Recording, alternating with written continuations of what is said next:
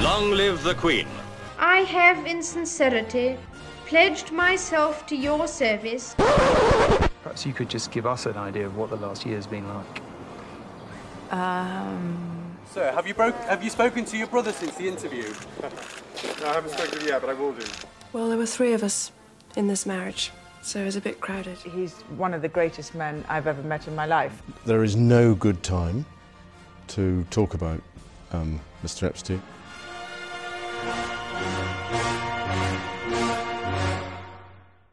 Welcome to On Royal Watch, a special series hosted by the Know How podcast.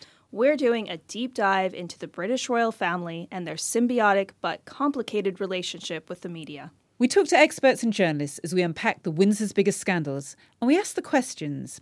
What is the future between the press and the royals? How is that changing?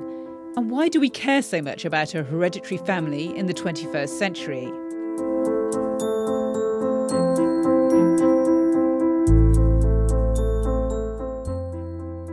In our previous 2 episodes, we've looked at the allegations surrounding Prince Andrew and the fallout of Meghan and Harry's decision to leave the royal family. In this episode, we'll be talking to the royal expert, Professor Anna Whitelock, and looking at the past, present and future relationship that the media has with the royal family, and in particular how the Queen is portrayed. How has that changed, and will the way the firm, as it's known, be covered in the same way when Prince Charles or Prince William is on the throne? To understand a little bit about that, we need to go back to 1936 and the Queen's uncle, Edward VIII, and his decision to abdicate. This is Windsor Castle. His Royal Highness Prince Edward. I have for 25 years tried to serve, but you must believe me when I tell you that I have found it impossible to carry the heavy burden of responsibility and to discharge my duties as king as I would wish to do without the help and support of the woman I love. I mean, this is an amazing speech at the time. And what's really interesting is that actually a lot of people had no idea what was going on with Edward VIII and Mrs. Simpson, because there had been what was called the Great Silence. The newspapers in the UK had had this self-imposed omerta on mentioning anything that was going on in the King's private life, which is kind of almost impossible to imagine now. I mean, it would play out completely differently now if this took place. A lot of times people like to make the comparison of Harry and Meghan to this situation. You know, he married an American divorcee just like Edward VIII did. Just to imagine that it wasn't playing out in the UK press is incredible to think about. Well, people were getting cuttings from abroad. So it was in the US press. There's instances of people in this country being sent cuttings and having no idea what was going on. And in fact, interestingly enough, I found out that it was the Yorkshire Post who broke the silence in the end. They were the ones that actually first mentioned it. And then, in the end, all the other UK papers followed suit. Speaking about the US covering this story, I did a Google search of the different headlines in the stories. And it was really interesting because they all had something in common. First of all, they really emphasized the fact that he was giving up on the biggest empire in the world. Like, that was very, very heavily concentrated on. Also, marrying an American. I think it was a bit of a coup for the Americans that he was giving all that up for an American. And what was very, I thought, kind of funny, small detail is they kept referring to who became George VI, so the person that took after him, as tall. But when I looked up his height, he was only 5'8" or 5'9", so I wonder why they kept calling him tall. But anyway, it was interesting. I think maybe it was something about wanting the mystique of majesty there. I mean, and maybe sort of 5'8", 5'9" wasn't so small at that point. But, it's a really weird thing. I mean, I think what is interesting is, though, it was a huge thing for the royal family, and particularly for the Queen Mother, who was our present Queen's mother. And it really shook the foundations of the royal family. It still had ramifications going on through the generations. But it is true that by the time the Queen succeeded her father to the throne in 1952, things had moved on from that kind of gentleman's agreement and silence in her uncle's time. And that was seen most clearly, I think, in the decision to televise the coronation. The moment of the Queen's crowning is come.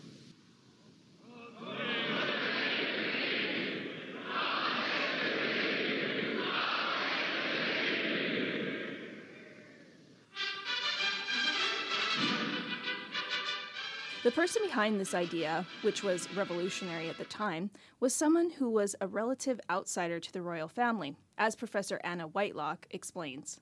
It's important to sort of reflect on the fact that really from certainly the sort of beginning, middle of the 20th century and the beginning of the Queen's reign, a deal was brokered essentially with the media, and Prince Philip played an important role in that, and of course let the cameras into the coronation for the first time. You know, he realised that there was a very necessary relationship between the monarchy and the media, and the media was a way in which it made visible and articulated the purpose and the pursuits, really, of members of the royal family and the monarchy. And Prince Philip arguably went too far. It's kind of weird for us to think in 2021, you know, back then that Prince Philip was seen as this like dramatic modernist and reformer. But the idea that Anna Whitelock is saying that Philip actually went too far. One of Philip's ideas was the Royal Family documentary, which was broadcast in 1969. And this was revolutionary. It showed them, you know, having a barbecue, watching TV. And there's an element that it was thought that actually this destroyed the mystique of the royal family. And certainly it seems that the Queen regretted giving the BBC this behind-the-scenes access. And she has actually been requested that it never be broadcast again. I mean, there's still such an enigma behind that family that I don't think they went too far. And I went through some of Prince Philip's old interviews because he actually did give interviews semi-regularly throughout the decades, both in the UK and in the US and abroad.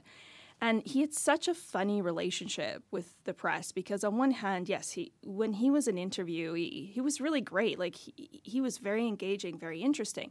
But he would turn on the interviewer like this. If they asked him a wrong question, if they asked it in a way that he didn't like, he was very willing and confident to correct them and put them in their place. And he's been on record many times talking about the media. And actually the one quote I found in one of his interviews from 1984, he said, "The media is a taboo subject because the media practically have no sense of humor about themselves." Okay, I haven't heard that quote before. I mean, that's really interesting because Philip was obviously castigated over the years for what his particular brand of humour was. But you see that kind of very tendentious relationship between the media and the royal family, that neither of them can survive without each other, but they don't quite understand each other in any way. Yeah, and I mean, you open the family up a little bit. Of course, there's going to be reporting on it. I think he was very frustrated over the years how that became more of a soap opera, as he called it. The argument has always been, by that documentary, he opened up the royals as human beings to be looked at, for us to be interested in their lives. And therefore, the tabloids have always justified their intrusion into the royal family's private lives after that by saying, well, they did it first. And it seems like a bit of a contradiction because when he was asked, particularly by Barbara Walters, about, you know, what's the point of having a monarchy? And he said, well, instead of just one person ruling over a country, in this case several countries, it's a family. So we're a family here. And he really thought of himself as part of that family. And so, yeah, if you're going to say that it's going to be reported on. You can't then say, oh, you know, look at them, they're reporting on our family. Well, yeah, you just said that you want to be in charge.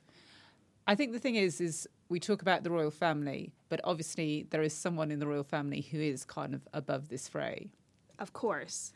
And that's the Queen herself. So the Queen herself, however, continued to be treated with deep reverence, as Professor Whitelock explains.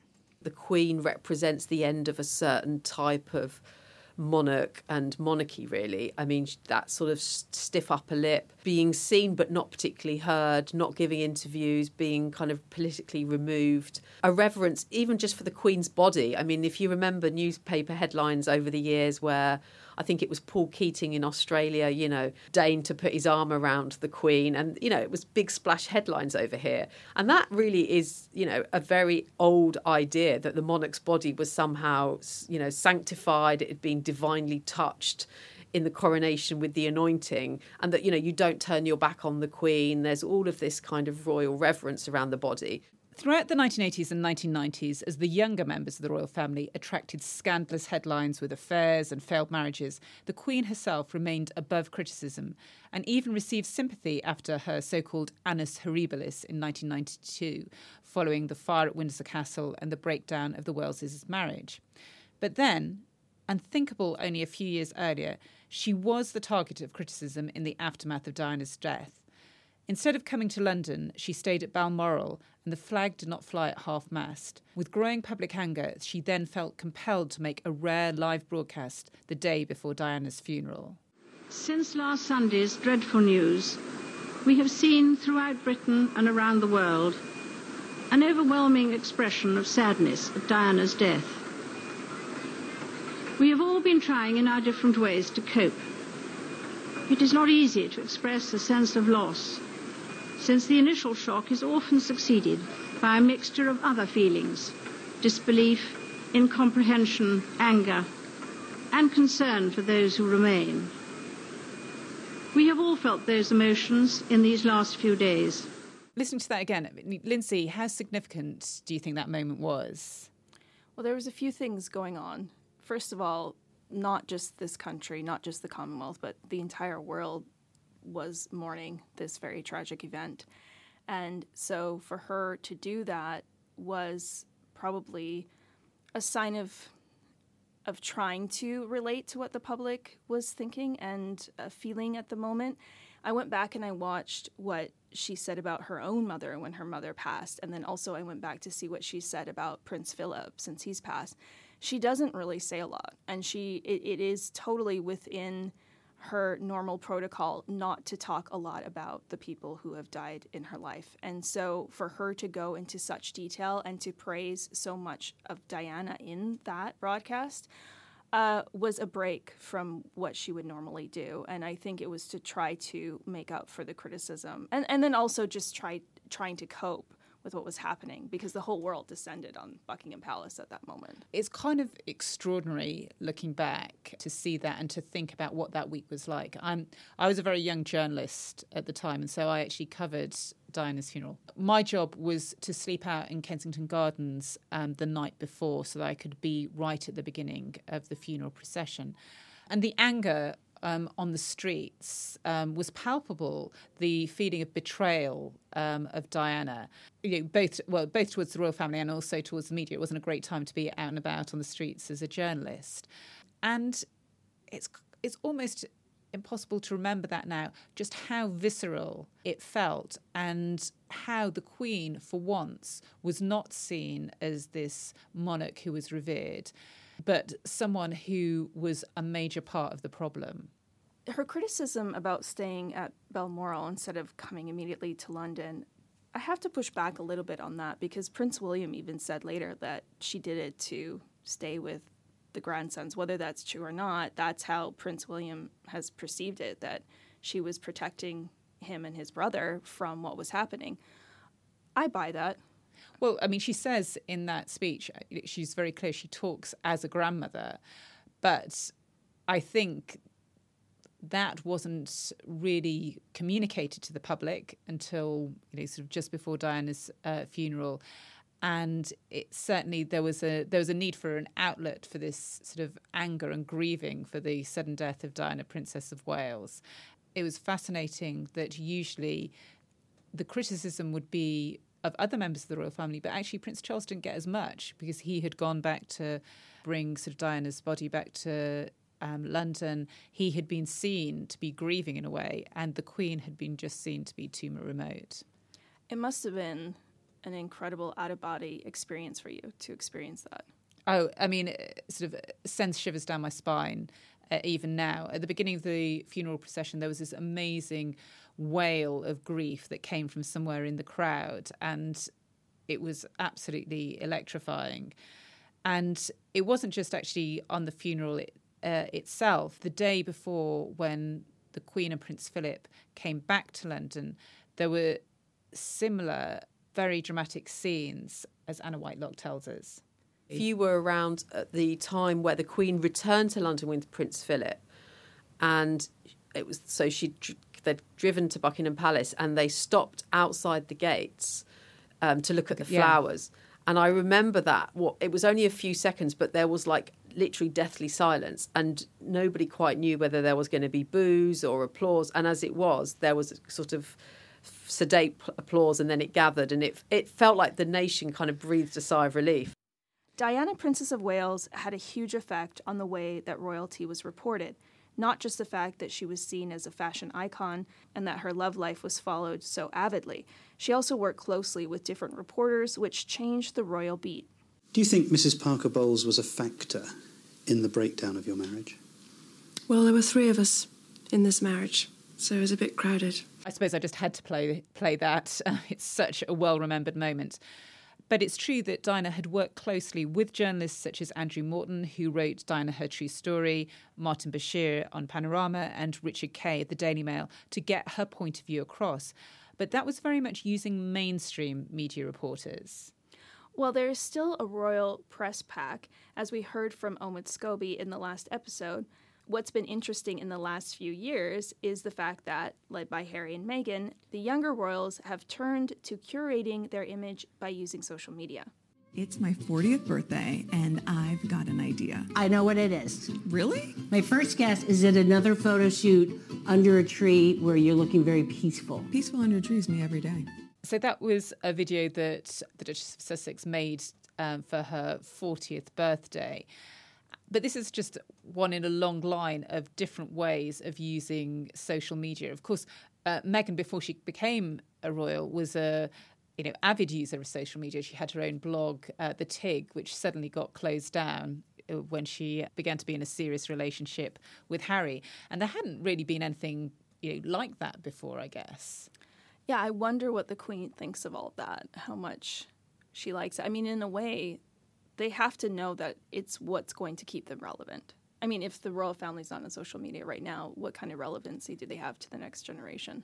Well, it's certainly a way of reaching an audience and going beyond the mainstream media that we were talking about in the last episode. I think it certainly had an influence because it's not just Harry and Meghan that have used this. I mean, the Cambridges are also big users of social media, and I'm thinking of their 10th wedding anniversary video that they put out, which was actually made by someone who does the Uber Eats and Tesco marketing. I don't know if you remember it, Lindsay. It was this very sort of soft focus, lovely roasting marshmallows running along the beach. I mean, it looked like a Bowden advert. It was all so beautifully shot. But that's very far away from the very sort of formal interviews and walkabouts that we're used to seeing the royals doing.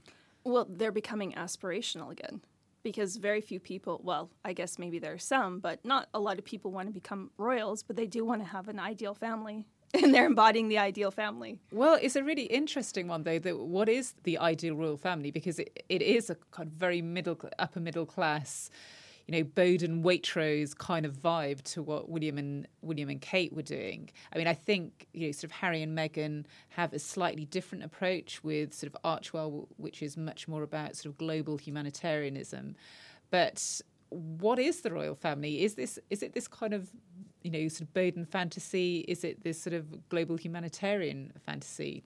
And how does that relate back to the reality? Certainly, Professor Whitelock thinks that there is an issue for the Sussexes in particular on how they use such media. I mean, they are definitely informed by the kind of Instagram approach. They set up their own website, images of their house, as if they were like the Kardashians or some other celebrity couple.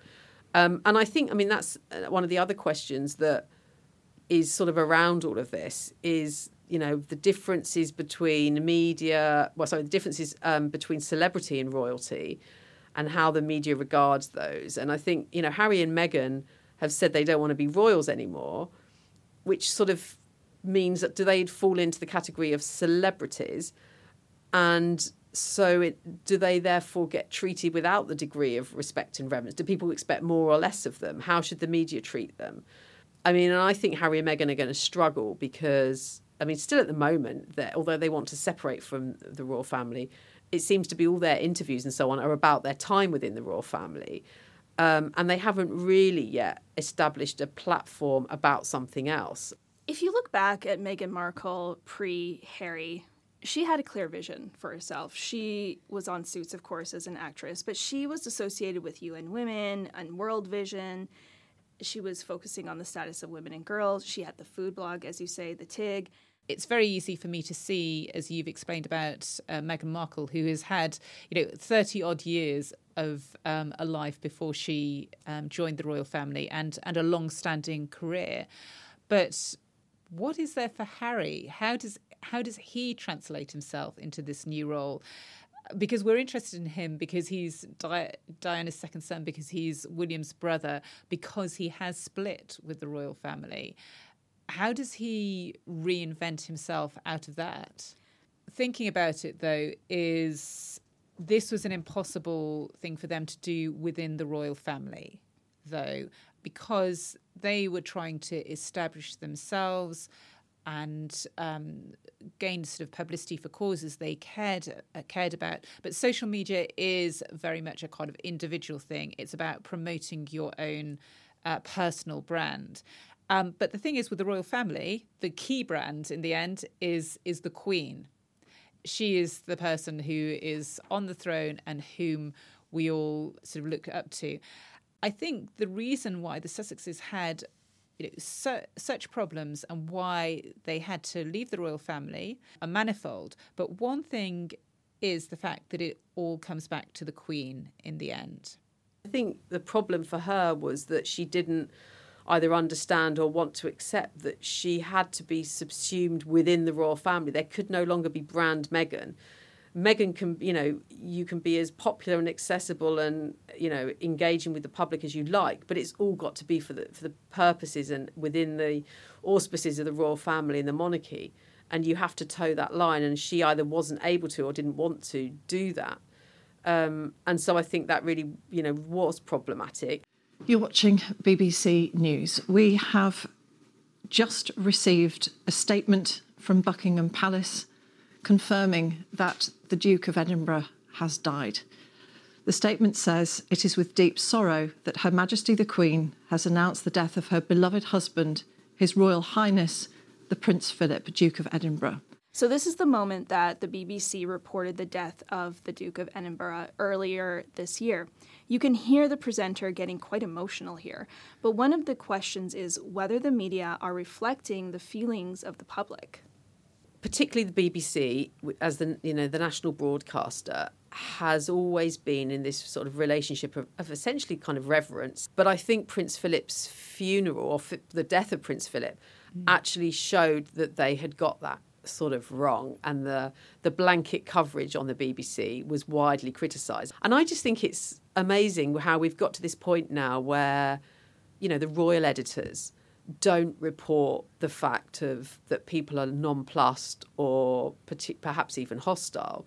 The equivalent almost is like a political editor who just shows you, the government doing, good things and everybody going, aren't they doing well? I think there is a reluctance amongst royal reporters to talk about these difficult issues. And if it's difficult to talk about the death of Prince Philip, it seems even more difficult to talk about the fact that we have a monarch who is in her mid-90s and who may not be on the throne for very much longer.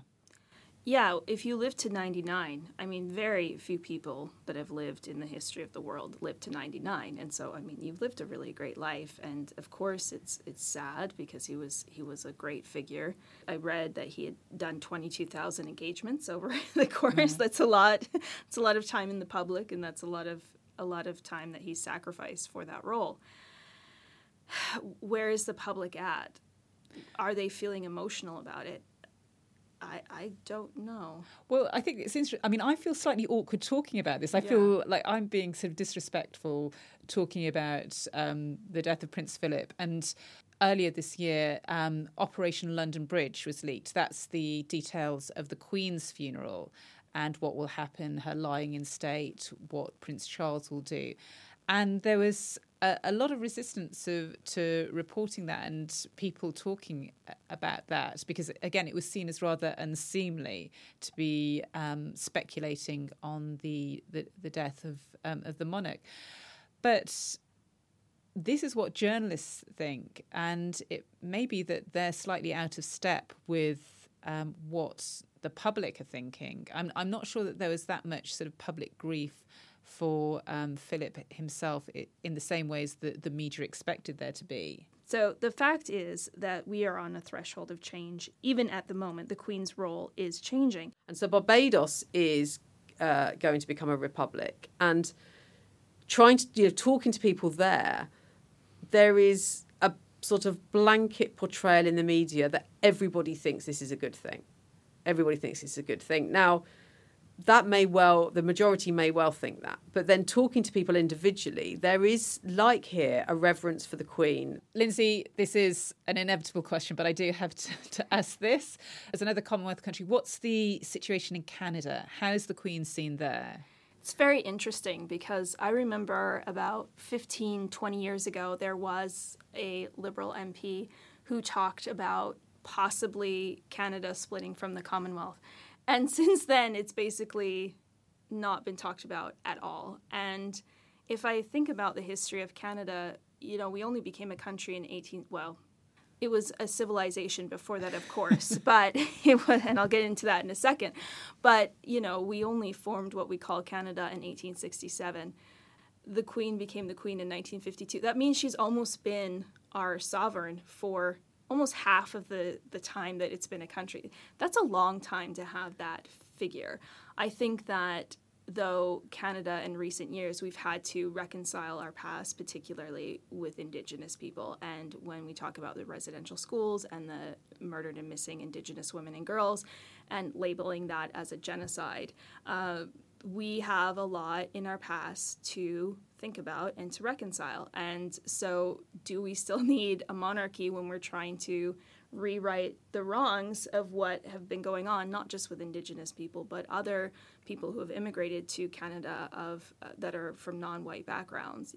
You think particularly Black people who, were fleeing from the U.S. for slavery, came to Canada. We're very proud that we didn't have formalized slavery, but it's not like we were treating Black people wonderfully. And so we have that to think about. And I think having a monarch clashes with that. Having said that, the Queen has been in for so long. She is a nice figure for us. I think Canadians are content to have her as the lead. When she passes away, will we feel that way about Charles? I don't think so. I think that's when things will change. Would Canadians feel differently about Prince William? I don't know. It would be interesting. I think, though, we will have conversations. I think they will emerge. I think right now we don't bother, but I think we will. And if I want to separate? You will not separate or divorce or let the side down in any way. And if one day you expect to be king... I do. Then might I suggest you start to behave like one? I think one aspect we also need to address here is the portrayal of the royal family and the interest of the royal family in fictional media. That's huge at the moment. So many different ones. Let's start with The Crown. Of course. I mean, Omid Scobie, we asked him, do they watch it? Here's what he had to say. Well, we know that the Queen was interested, or she had watched the first season. I don't know beyond that. Certainly with the Cambridges, I'd heard from sources that they had checked out, at the very least, parts of every season, because how could you not? I had a conversation at Palace Briefing with Harry, and I remember asking him, it was around the time of The Crown, are you going to stay watching it, when your story comes on? And he was like, absolutely not. But we've since heard through his chat with James Corden that he has watched it more recently. So, and even Sarah Ferguson said that she had put herself forward as a consultant for the show, despite being in it for all of about 10 seconds in the past season. But I think that shows you, at the very least, how important The Crown is. As much as people might want to dismiss it as this sort of work of fiction, yes, of course, the dialogue is from the minds of those writing the show, but the who, what, where, when, well, that's based on what's in the public domain. So how can we say it's not true? I found it really interesting the way the Palace pushed back on the most recent season, of course, because it was the most damaging to Charles. It sort of brought back memories of a time when he was a very different man. And for the Palace, it was then very easy to say, oh, well, it's all tosh, it's all made up. But actually, a lot of that information was from Diana herself when she spoke to Andrew Morton. The writers may have filled the gaps with the dialogue, but the places and the happenings, that all happened. And so it'll be very interesting to see the next season, because again, I think where season 1 and 2 were, and 3 even, were the greatest bits of PR for the Palace, I think it really made the royals cool and exciting. Even the older royals, Princess Anne, Princess Margaret, they found themselves new fan bases through that show.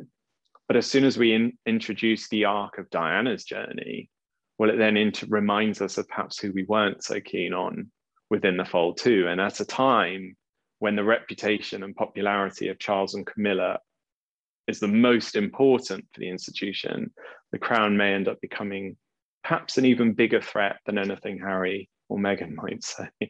Let's think about sort of how the Queen is portrayed, for starters, from that young and naive girl, but in subsequent series as someone who is quite remote and quite buttoned up. I mean, do you think this is true to life? Well, it's interesting because my biggest criticism of The Crown, which I enjoy, and I think it's an amazing series, but my biggest criticism of it is that they don't focus on the Queen enough in the last few seasons. I mean, they had this whole episode of Prince Philip watching the moon landing, which was, what was that? That was just excruciating, watching him, watching TV. And I kept thinking, well, why don't you focus more on the Queen? But I think it goes back to this reverence for her and just maybe feeling hesitant to delve too deeply. Or maybe it's just we don't know. Maybe she's an enigma. I don't know why they wouldn't spend that time on the Queen rather than Prince Philip. I remember the Prince Philip moon landing as well. I mean, that was a very bizarre episode to be included. I presume it was trying to say something about changing masculinity in the 1960s and his role. But there is a soap opera element to it. I mean, it's a glossy Netflix production, gazillions spent on it. But it is a soap opera. I mean, if we look at the last series, inevitably what was the focus on Charles and Diana. And that was a soap opera in itself when it was happening, and it lent itself to the drama of a continuing drama series. I mean, what did you think about their portrayal, Lindsay?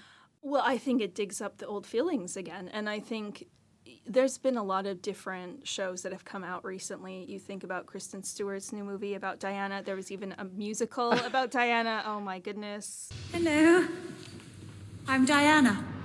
Choose happiness, I choose a fresh new start, I choose whatever lies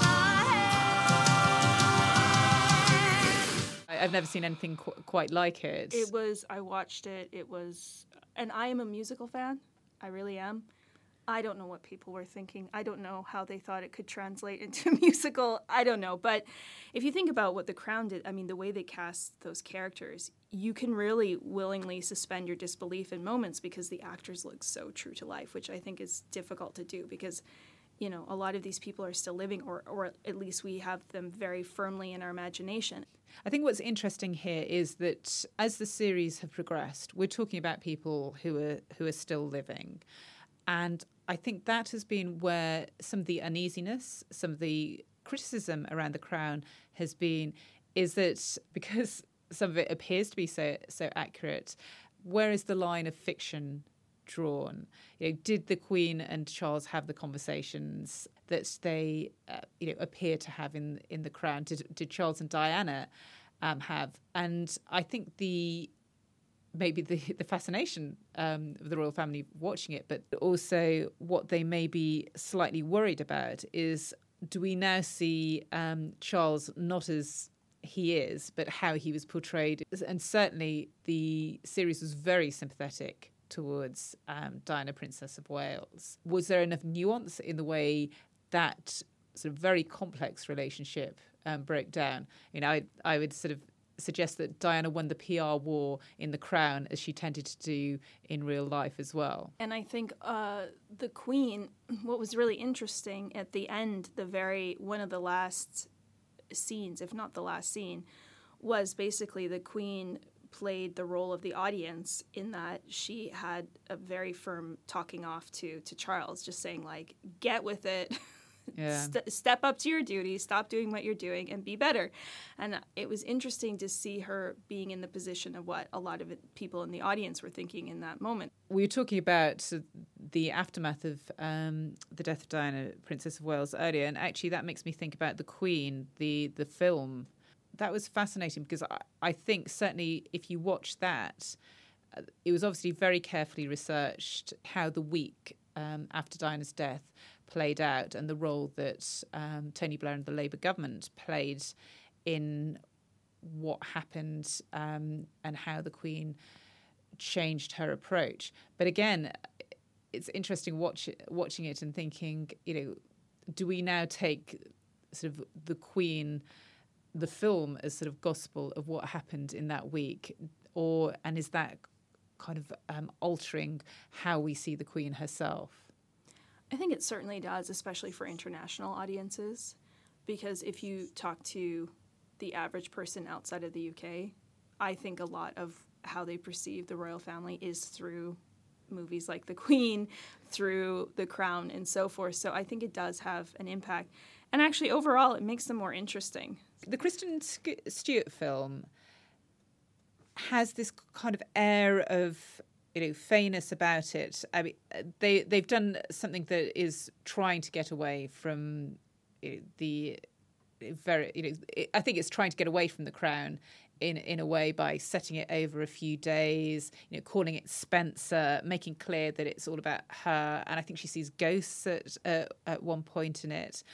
But I'll be interested to see how that does. Whether people are willing to go away from that, that kind of that Crown, the Queen style verisimilitude, to a more fantastical and dramatic style. I mean, I've only seen the trailer, but I do really want to see the whole thing, having seen it. I will watch it, even though it's just another movie about Princess Diana. I still will watch it. I find it intriguing. But still, when I watched the trailer, when I looked at the different moments, I thought, oh, they did that on The Crown. They did that on The Crown. They did that on The Crown. Yeah. So maybe it won't be as far away as I was saying. But I suppose the point is that they're trying to reframe it as, this is Diana's story. We're calling it Spencer. We're trying to portray a woman beyond her royal family status. But the thing is with Diana, you can't do that really, because that's why we're interested in her. Well, yeah, and she got married so young. But it was a huge part of her adult formation, is that part, and so you can't really separate it. I wonder why there hasn't been more pushback, I guess because it hasn't been released, but for casting an American and not a British actress. I think Kristen Stewart is such a big star that actually when you usually get these portrayals of the royals, they're usually relative unknowns. Apart from the sort of the Queen and Prince Philip in The Crown, a lot of the younger royals were often cast as relatively up-and-coming actors, so you didn't have that idea of who they were in other roles. And so I think the fascination with Spencer is that someone like Kristen Stewart, who is such a huge Hollywood star, and her background with Twilight and everything like that brings a certain kind of gothic charm to it. As everyone, albeit most of us silently, reflect on the fact that in the next few years it's likely there will be a new monarch on the throne, it's likely that any coronation with Prince Charles will be different in feeling, even if not in substance, to the Queen's, and that coverage day to day will also change. Perhaps we should hear from a historian on what the wider perspective is for both media and monarch. I think this is the big question. And I mean, I've talking to people, sort of royal editors and stuff, I mean, I've sort of said to them, and that in a way, I think the monarchy is arguably modernised more than the media in the last 50 years. People sort of go, the monarchy needs to, reflect the times. But actually, in lots of ways, I think it has. But the media are still reporting a kind of one narrative, one perspective on the royals. And it's them that need to modernise, and they need to be able to say, for some people this is important, for other people it isn't. This was criticised. This is not... The monarchy doesn't sort of represent the nation per se, and for many people it is, simply a kind of anathema to what they would regard as the best of Britain and so on. You've been listening to The Know-How, the podcast that dissects pressing issues with academics and experts. It was presented by Lindsay Blumell and Glenda Cooper and produced by Atina Dimitrova. For more information on this and our other episodes, please go to our website, www.theknowhowpodcast.com, or follow us on Twitter @KnowHowPodcast or on Facebook @The Know-How Podcast.